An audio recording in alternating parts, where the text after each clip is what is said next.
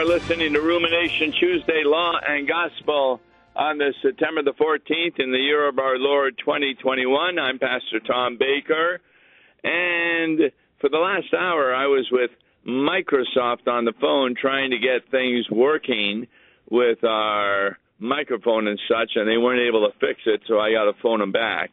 So I'm on the phone right now, and we're taking a look at the hymn, Lord of Glory, You Have Bought Us. It was written by Eliza S. Elderson. She died in 1889, and she was convinced that Christians owed a tithe as a debt to God and to the poor who needed it. Therefore, the profound connection between offerings to God and care for the neighbor is reflected in this hymn, which we will be taking a look at with Pastor Mark Smith. I love the tune, don't you? Yeah, it's a good one. It's a good one. It's a good, long-standing hymn. I remember singing it all the way from my youth. Yes. So it's one that Lord I use of a lot. Glory, You Have Bought Us. I didn't know the background of the woman who wrote it, but now we do. And we'll have to take a look at it to see how she makes it. It's kind of a stewardship hymn, isn't it? Yes, it is. It sure is. Even though it's listed under the section of society.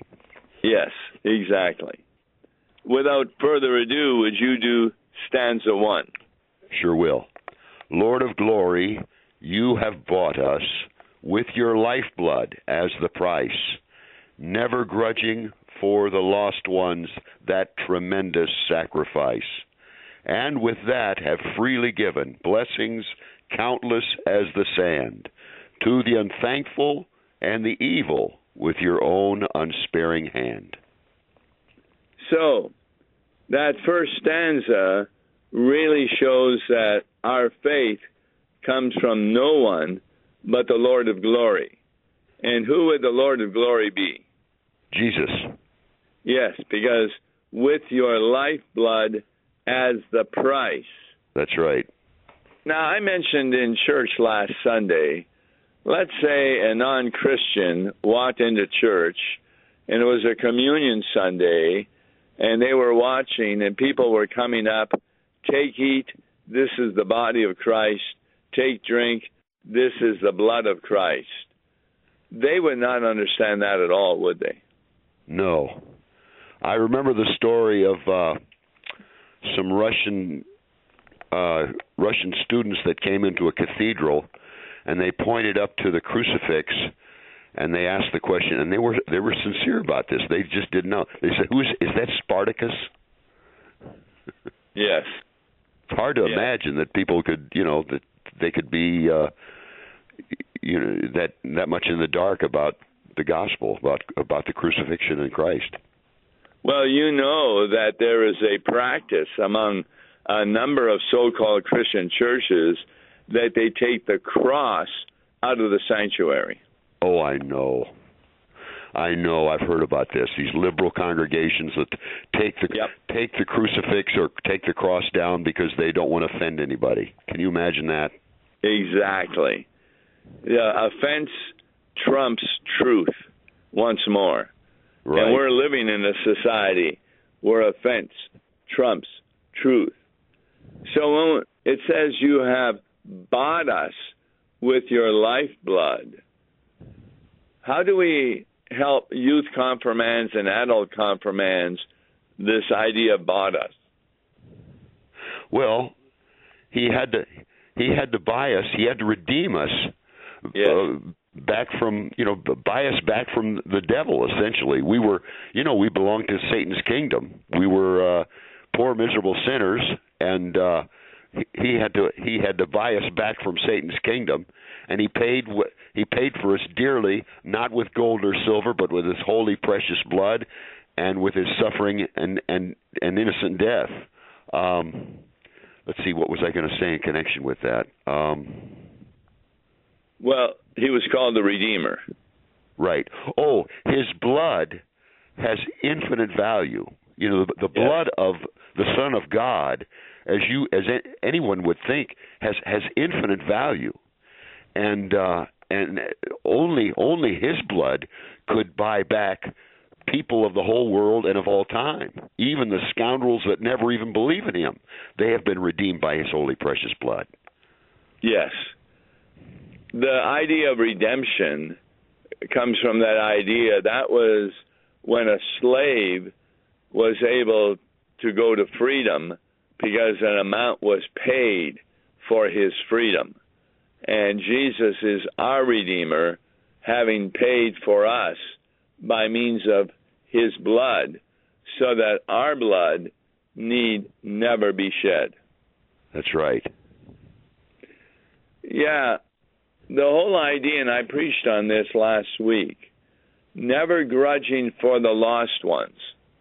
When Jesus became incarnate, you can't think of an occasion when He was not subservient to His Father. He did whatever His Father asked. And that was a great act, not only of humility, but of obedience. Yeah, in fact, I can never recall Jesus not once resenting the price that He paid. He gladly went to the cross.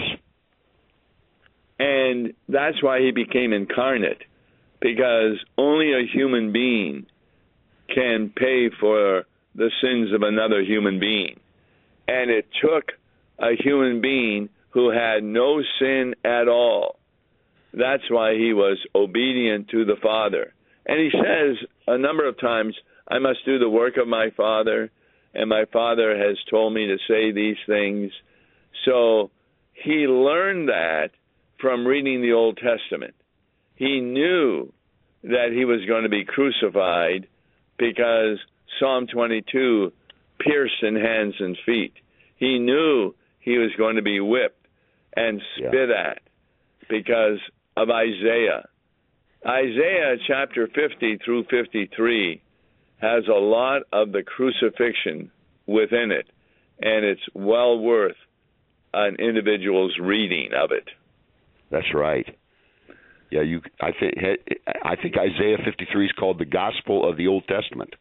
I was going to say, Tom, you said yourself that only a human being could die for another human being, but there is only one human being who was God and man at the same time.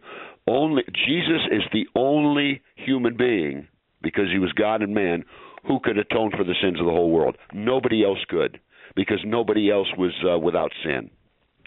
No other human being was without sin. Except for Adam and Eve prior to the fall. Prior to the fall, but they of course, could not. They could not atone for the sin because there was no sin. That's right. So that's what we're going to be like in heaven, like Adam and Eve were in the Garden of Eden. So she goes on. And with that tremendous sacrifice, He has freely given blessings countless as the sand.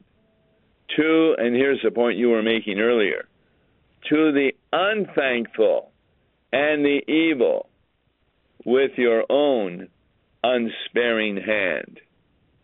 So are you saying that the people who crucified Jesus, their sins were also paid for? Absolutely.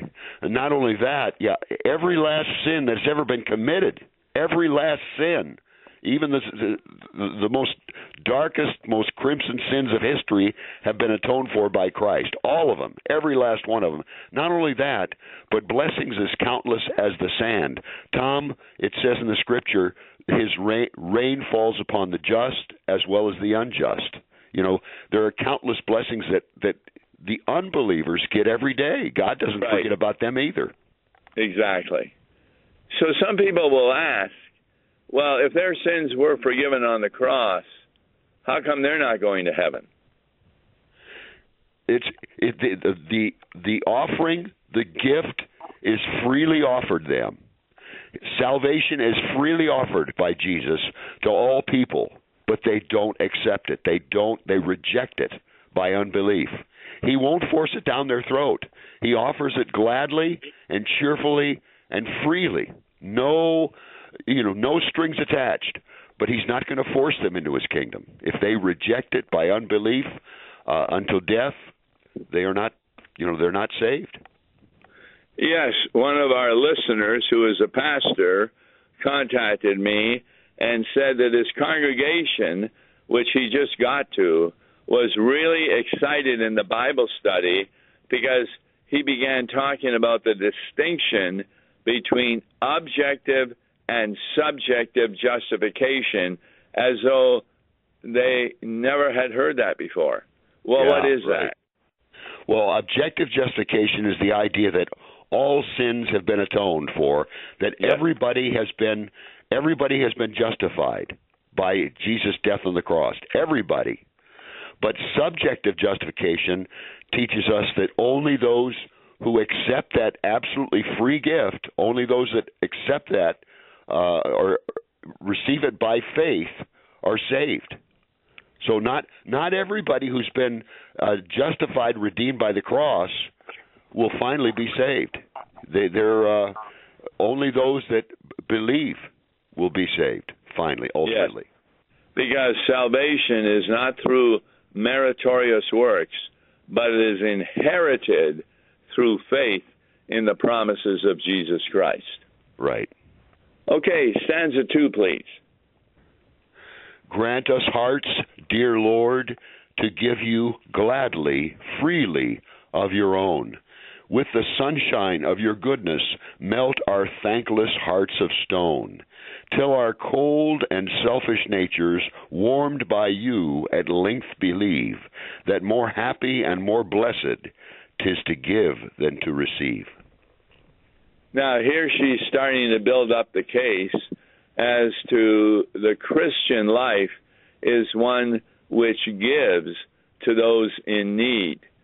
Well, we've known a number of people. I've known millionaires that really give a lot to these causes of their own money. And then there are those millionaires who spend it on big boats or airplanes and this sort of thing instead of thinking about the poor. So this is, in a sense, a stewardship hymn because we give not in order to get to heaven, but what does she say specifically? Till our cold and selfish natures, warmed by you, at length believe. That's why we encourage people to go to church, because the more they go to church, the stronger becomes their faith, the more they are warmed by God, and they are therefore doing those things that God so desires. That's right. So, and they learned it's by the power of the gospel. People warmed by the gospel, they're motivated to understand that it's more happy and more blessed to give than to receive. They're motivated by the gospel to give. They realize that when they give to the poor, needy, they're giving to Christ. Yes. It's something that people can be glad to give for the wrong reason. For example, when your kids were growing up, didn't you buy them presents at Christmas, and you were really eager to see their faces as they open up those presents because it was maybe what they had asked for, etc. Yes. Yeah, that's one of the joys of parenting is Christmas shopping for your kids. It really is a joy. It really is a joy because, especially when you know that they really, really want something, and they just you can't wait to see the look on their faces when they open that gift. Yeah, there was a game that you played on the television, and all the stores were out of it. But then there was this one store that advertised it had about 10 copies left. So it was my daughter-in-law who wanted it. And what I did is I went to the store at 4 in the morning, and it was snowing, etc. And I was about the fifth in line. I wasn't even first. No kidding. But when those doors opened, I went right up to where I knew they were selling it and was able to buy one. And you should have seen how happy she was when she had received that. Well, because yes. You couldn't get it anywhere else. That's this right. is a real problem, by the way. I just read an article that store shelves are almost being emptied these days because they don't have the drivers to drive people. They don't have the workers to put them together. And so the virus is really making an impact on not having items that you usually look forward to. That's right. So, not just store shelves, but even car lots. Yeah. Stanza 3, I'll read. Wondrous honor you have given to our humblest charity. In your own mysterious sentence, you have done it all to me. Can it be, O gracious Master, that you deign for alms to sue, saying by your poor and needy, give as I have given to you? Now, what is she quoting when she says that you have done it all to me? Let's see, that's where Jesus says that inasmuch as ye have done it to one of the least of these my brethren, yes, you have done it unto me. Yes. The parable of the sheep and the goats. Right. And that was something the sheep had not recognized. So we Christians do a lot of good works that are not obvious to us. Yeah. But there is that phrase that you need to explain because children won't understand it. That you deign for alms to sue. Wow. What would be a better way of saying that? And you give that question to me, don't you? Isn't that kind of you, Tom, to give me that most difficult verse? No, basically what he is saying in this verse is, can it be, O gracious Master, you to whom the whole universe belongs, that you lower yourself to sue me for alms? In other words, that you lay it upon me to give alms. You know, you ask for alms of me, you to whom everything belongs. Can that be? Can that really be? Yes, it can, because he's saying in behalf of the poor and needy, give as I have given to you.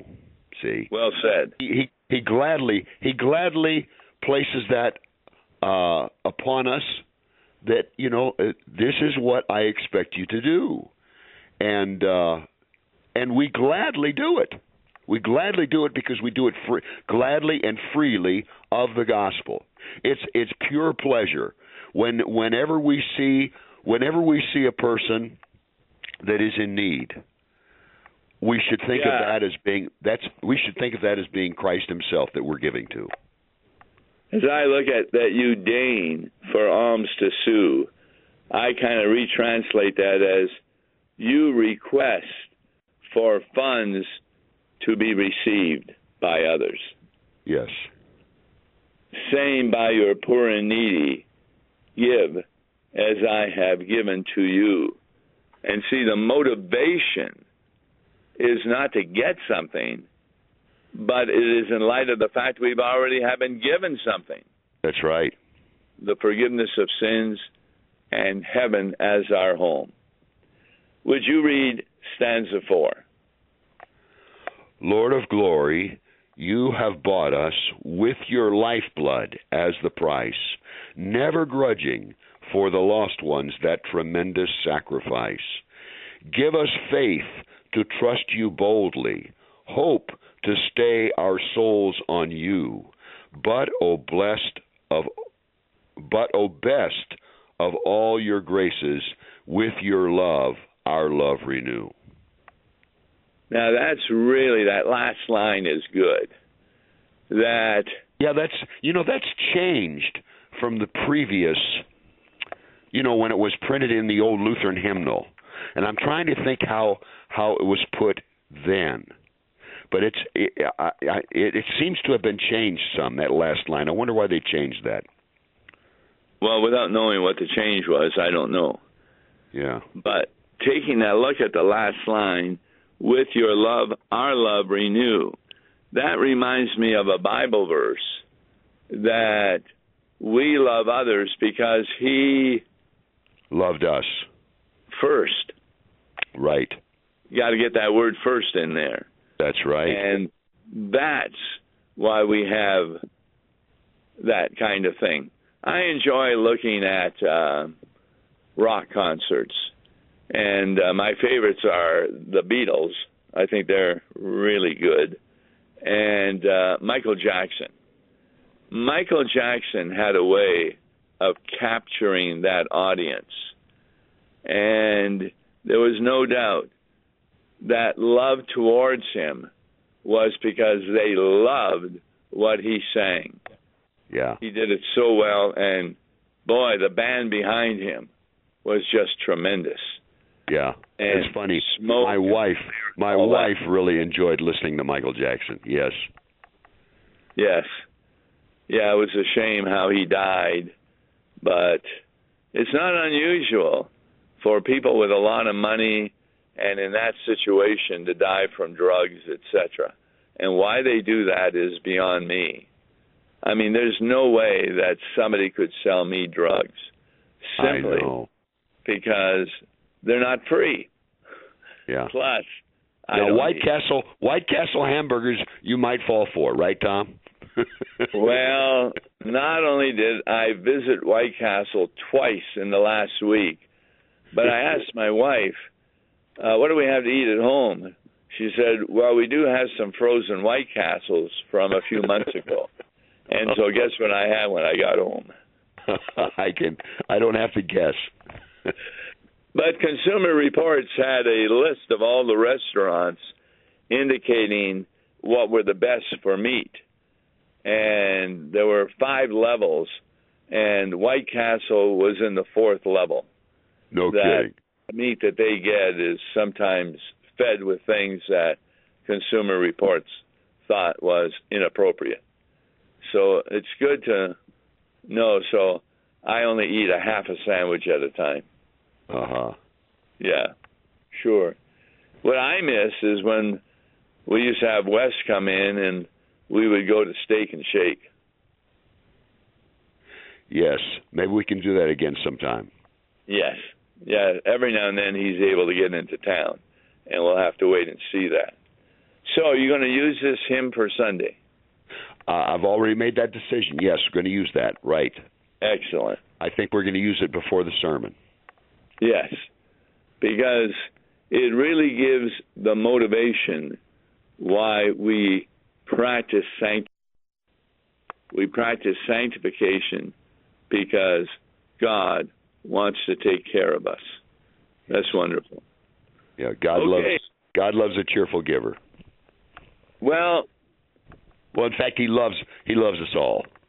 Yes. But He wants us to give gladly and cheerfully, not grudgingly.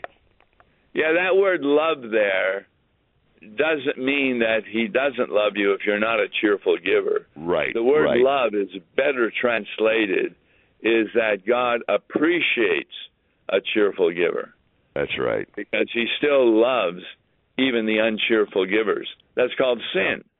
And even that is forgiven by the blood of Christ. That's right. So there's a lot in this hymn that can be brought into a sermon. What text are you preaching on? Oh, I'm preaching on the Old Testament, Jeremiah. Oh, yes. Yeah, Jeremiah chapter 11, verses 18 to 20. And that's really good. I'm going to be preaching on James. I preached on James last Sunday. Yeah. What they do with the epistle, it's an ongoing reading from the previous Sundays. Right. So, I've always been told that the Old Testament always ties in with the gospel.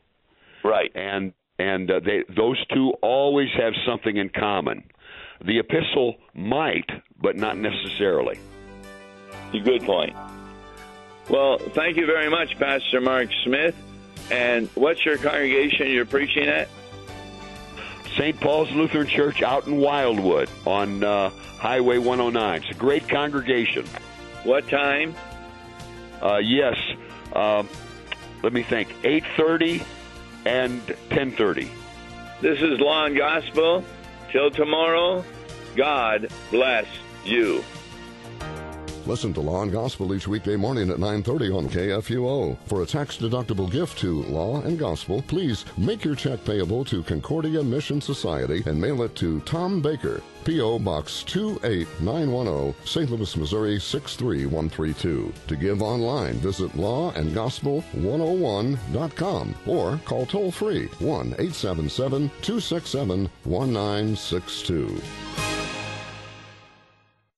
Views and opinions expressed on Worldwide KFUO may not represent the official position of the management or ownership of KFUO, the Lutheran Church Missouri Synod. If you'd like to comment on programs or topics heard on Worldwide KFUO, write us at KFUO, 1333 South Kirkwood Road, St. Louis, Missouri 63122. You can also leave a question or comment on our comment line at 314-996-1542. We are the messenger of good news, Worldwide KFUO.